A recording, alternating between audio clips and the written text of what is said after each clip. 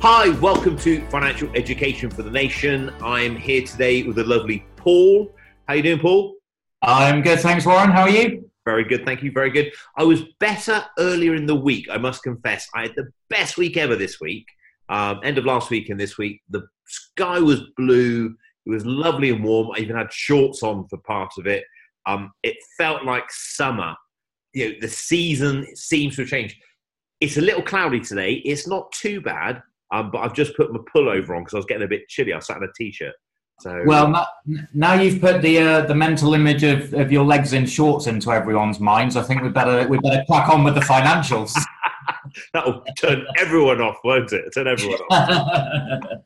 And we've got an important topic today, which is about financial foundations and protections, because it's very easy to go through life and not really consider most of us are going to be quite lucky and nothing too crazy is going to happen, but things can happen and life can happen and it might be accidents, it could be other things, and it's important. And I know financial foundations are a big part of the money plan and your program for financial freedom.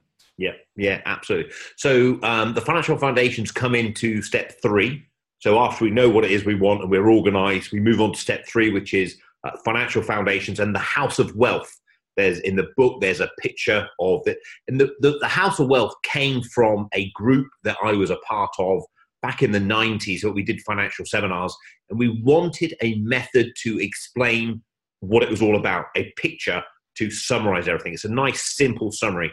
If I try to explain the House of Wealth to you all, the House of Wealth basically has foundations. And the foundations, there are 8 foundations. 3 are essential, 5 are optional. So we've covered the 3 essential ones dozens of times: emergency cash, wills, and lasting power of attorneys. That's not for today's recording.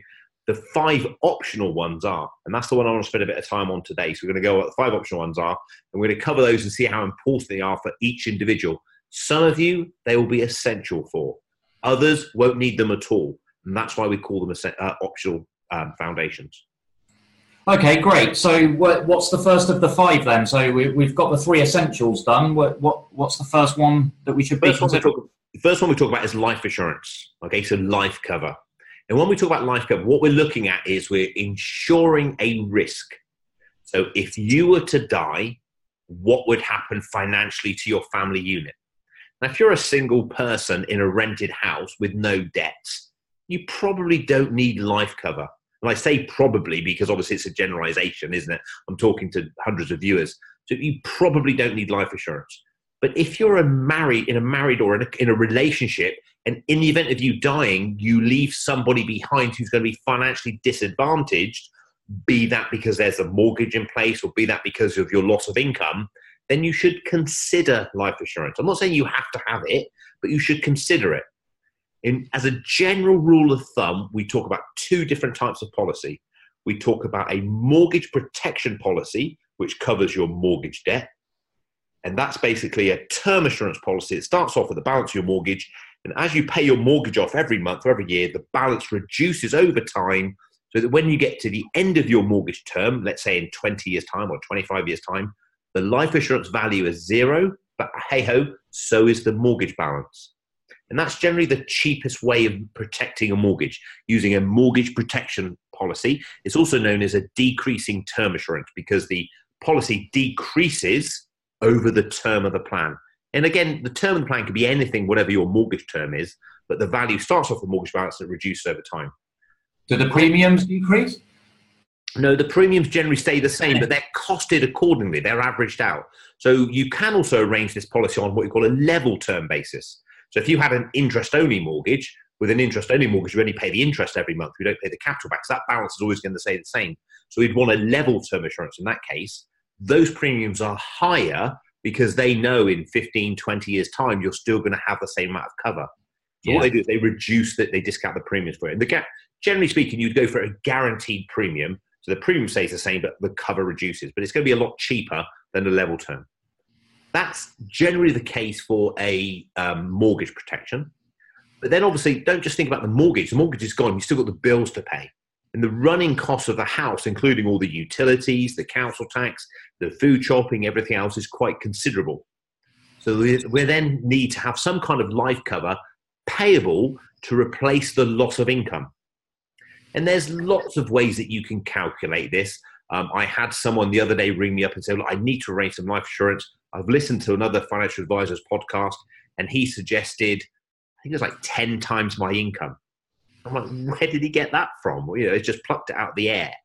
The problem having a lump sum of money payable to cover your income in the event of you dying is that the beneficiary, typically the spouse, husband or the wife, has to then invest that money or have that money to provide an income.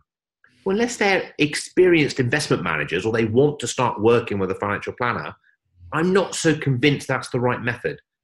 You can arrange a policy called a family income benefit plan. What that simply means is in the event of you dying, it pays out a regular payment every month for the rest of the policy term. So if you spoke to most people at home, if your husband or your wife died and you had to receive some money, what would you rather do? A regular tax-free payment every month to replace their income, or a lump sum of money? Although egotistically it'd be quite nice to say, well, it'd be nice to have a few £100,000 or £1 million. Actually, security-wise, having a regular sum of money paid just like your salary check would, and it can go up in line with inflation, is a much safer, simpler, worry-free way of doing it. So for loss of income, family income benefit policy by far, I believe, outweighs anything else. Simple, it's cheaper, and there's no investment risk needed. They take care of itself. What happens if you pass away? That money will get paid immediately on evidence of death certificate every month, tax-free to the recipient for the remainder of the policy term, and then it finishes. Okay, so that's life cover, and as you said, should be considered by most of us from the sounds of it. If we're going to leave some kind of dependence behind, there's a couple of nuances that I just want to make sure we highlight. Do we arrange a joint policy or do we arrange individual policies? Obviously, a joint policy is going to be less expensive, but not that much less. As a general rule of thumb, we suggest people arrange individual policies. And there's a couple of reasons for that. We can individualize the benefit. So, for example, the main earner might need more cover on their life as opposed to the person who earns less money. There's less risk there. Okay, so we can advise it. But also, which is a really important point, is the benefits on an individual policy can be payable into a trust. And the benefit of the benefits being payable into trust is the benefit payout can be speeded up, if that's British English language, that they can be paid quicker because it's just paid on an evidence of a death certificate rather than waiting for probate to be granted in the event of a estate needing to be wound up. So in the event of a second claim, if two people are there, two individual policies generally be a little bit more expensive, but not double the price. But you can tailor the benefit, so actually you might get it to the same price, and they can be paid in trust. It's a lot more efficient way of doing it. Also, remember, on second death, these policies potentially could be in the estate. So if husband and wife or couple die together, you had all these policies paid into the estate, they could become taxable for inheritance tax. So two individual policies payable into trust is a very efficient way of doing it. You've got things like guaranteed premiums or reviewable premiums. Generally speaking, try and go for guaranteed premiums. We don't often see insurances come down in price over time. Cost inflation, everything goes up. So if we can fix the cost now, guarantee the rate for the rest of the term, that's a better way of doing it. And then there's this small add-on called waiver of premium. Now, waiver of premium is insurance that you can take out that's added to the premium. And in the event of you being unable to work through accident or sickness, not unemployment generally, but accident or sickness, it will waive the premium. You don't have to pay it. So if you go through a prolonged period of illness whereby you're sick before you pass away and you can't pay the premiums because of affordability, having waiver of premium on there will mean the premiums are waived and therefore get paid on your behalf, so that in the event of you passing away, the policy is still live and it can become payable. Generally speaking, that's a good option to have on there. So individual policies, guaranteed premiums, waiver of premium included, and decreasing term assurance for a mortgage or mortgage protection policy, it's the same thing, and family income benefit for loss of income. All right, great. Really good overview and quite a lot there that I don't think would be obvious to myself, the average man and woman on the street. There's more to think about there than perhaps meets the eye. Absolutely. And if you're looking for a quote on that, obviously there's dozens of places out there in the marketplace to do quotes now online. You can go to Lexo now. We're just integrating an online quote system. So you can fill out a form, send it off to us. We can give you a price on that. And because we know what we're saying here, we can then tailor it to how you want it. So we can include all those extra little benefits as well. Fantastic. Great place to start. Okay, so that's our first of the 5 optional foundations, life cover. Number 2. Okay. Income protection or disability insurance. Okay, so this is basically, I go to work every day, I earn my living, oops, I can't go to work. Long-term sick, disability, I have an accident, I can't go into work. It could be something minor, like I've broken a leg and I'm out of work for a period of time, or it could be something more serious where I'm in a hospital having treatment and I just can't go to work. So if you're unable to work through accident or sickness, it's not redundancy, it's accident or sickness. The policy will pay a tax-free income to replace a portion of your income. Okay. So if for example, we earn £100 a month, typically these policies pay anything out between £50 and £75 a month. So between 50 and 75% of the income that you earn. There's a waiting period, so a period before it becomes payable, and you can get that as low. I think there are actually some day one policies, but typically 4 weeks is the shortest you'll see it. More generally, it's 3 months, 6 months, or sometimes it's a year. And what we generally say to people is you coincide this with your emergency reserve. Remember, we say have £1,000 whilst you've got debts. So in that instance, you might want maybe a shorter period, deferred period. Once your unsecured debts have gone, you can increase your emergency reserve from 3 to 12 months. And that would depending on how you felt as an individual. Or you would coincide the deferred period of this policy with your emergency reserve. If you've got 6 months expenditure in cash, well, actually a 6 month policy would kind of make sense. So it becomes payable after that deferred period, and it then pays out every single month until you either return to work or the end of the policy term, which generally speaking is retirement. We generally have it running all the way through to retirement. Okay, who should consider this? Who's it for? Again, this would actually be possibly for a wider audience, because if you're a single individual with no dependents, hang on a second, if you can't work, you've got no one to rely on. You've got no one to help you out with the bill. So it's even more important for you. You might be a young single guy or single girl going out and enjoying themselves, enjoying life before you settle down. But hey, if something went wrong, you need some kind of insurance. So that would be really important for you. Flip side, you're in a relationship with children. Well, actually, you've got other people to look after as well financially. So it's really important to them. So most people will need to consider this. Now, if you're employed, particularly if you're employed by a larger organization, most larger organizations will give you this insurance as part of your employment package. Okay.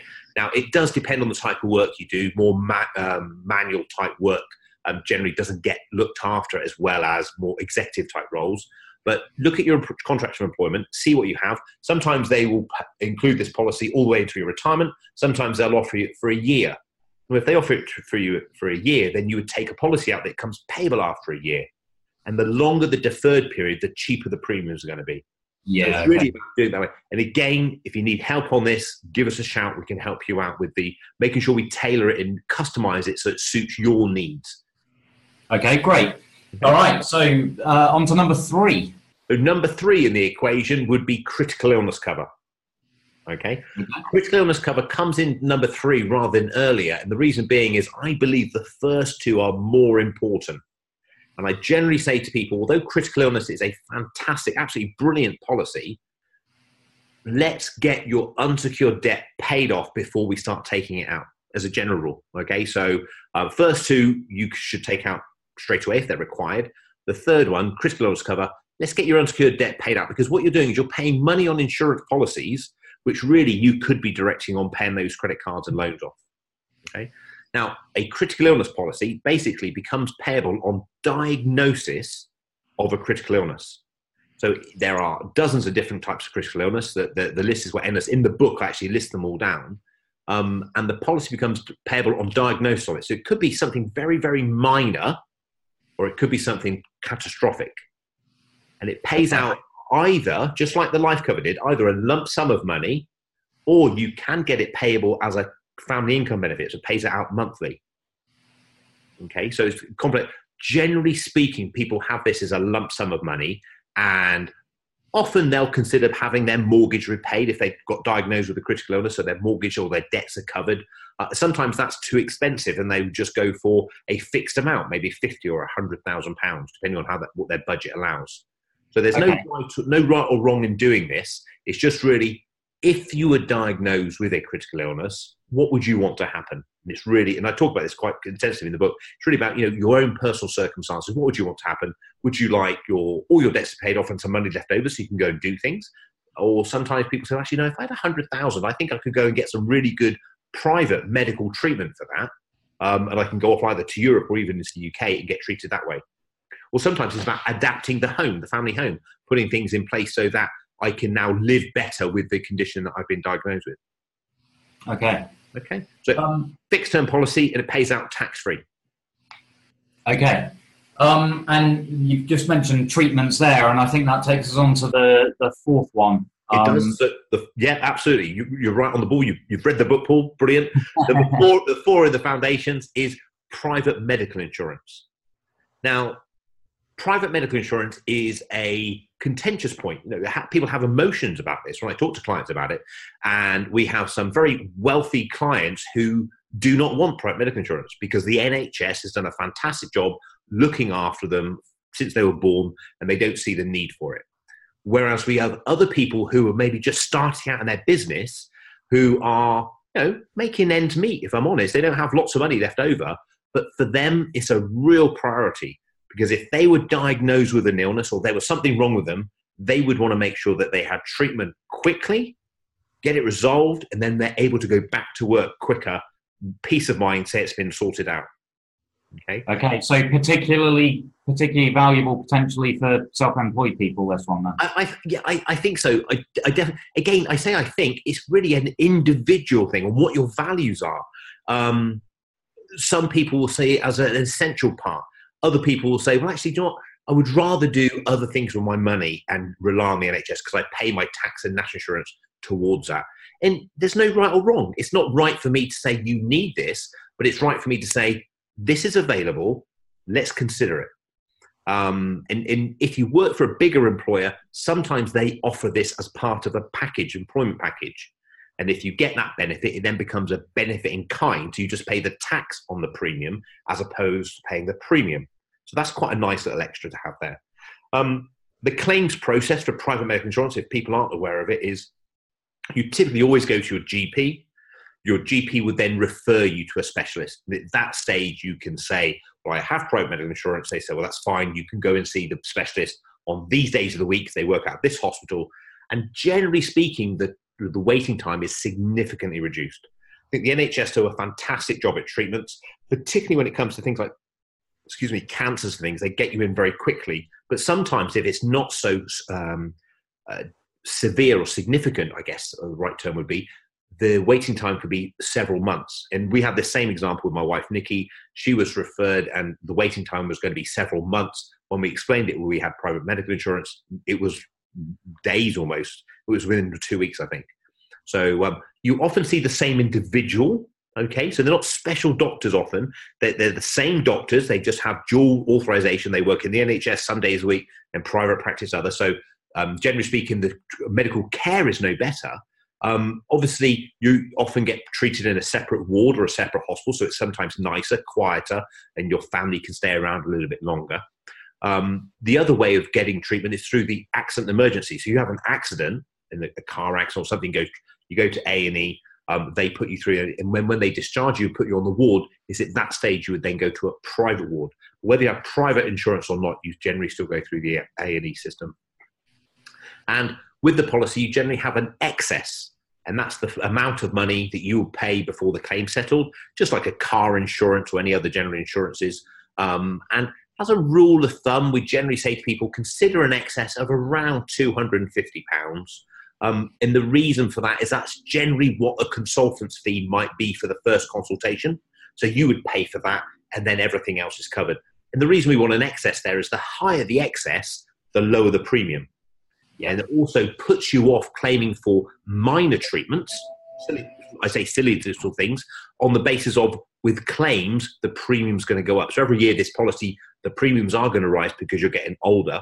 And if you claim, they'll rise even more. Okay. And then that brings on to the fifth one, which is also a general insurance. And that's your other household general insurances. Things like your house contents, your buildings insurance, your travel insurance, and your car insurance. They're generally the 4 or the 5 that most people have got. And with these, what I generally say to people is, it's not a fun thing to do, but check the policy wording. Just have a read through, even if it's the summary sheet, to make sure you feel you are sufficiently insured. So many people are underinsured. And unfortunately, this, particularly for contents, this doesn't come to light, unfortunately, until the event of a claim. So by paying a little bit more to make sure all your contents are insured. Also, if you have valuable items that you take away from the home, watches, cameras, rings, jewelry, that kind of thing, make sure that they're within the de minimis underwriting limit so that they're included by default, or itemize them as well. And when it comes to valuable things like jewelry or paintings and things, sometimes things are valuable to you as an individual rather than monetary. Take photographs of them, keep a log of them, get them valued, and keep this information together with the insurance document. And I generally suggest to everyone, have some kind of fireproof safe, not necessarily security, but just fireproof. So if something happens to the house, it burns down, at least they're going to be kept safe. But having photographs and a log of what you bought, where you bought it, and there's the receipt, makes life so much easier if you have a significant claim whereby you have to provide evidence for things. Yeah, and I guess these days as well, we can store a lot of that kind of thing online too. That'd be like a fail-safe. Yeah, absolutely. And that'd be a great thing to do, because obviously it's not on your computer. It's up in the cloud, up in the ether. Yeah. So, okay. So I think it's worth saying then that to anyone that doesn't work in the industry, insurance isn't really considered fun. It's one of those things that, you mentioned just there, the small print and making sure you're covered and looking after that stuff. But this stuff can be really, really important. And we don't know what's around the corner. We don't know what's going to happen with our lives. And as you've said, the situation we may leave behind or find ourselves in at the same time with our kids and our families. And it is worth just taking an afternoon or whatever it is and just looking at this stuff seriously and just double checking where you're up to. I completely agree, Paul. Completely agree.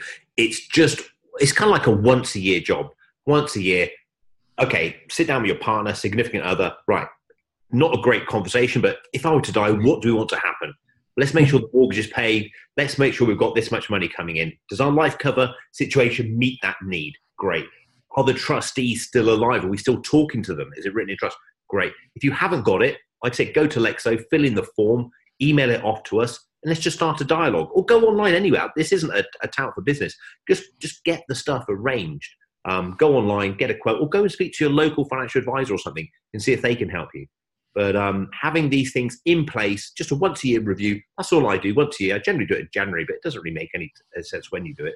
And just make sure things are in line, and then put them in the file, put them in the safe, close the door, forget about them, and go and enjoy your weekend. Outstanding. And on that note,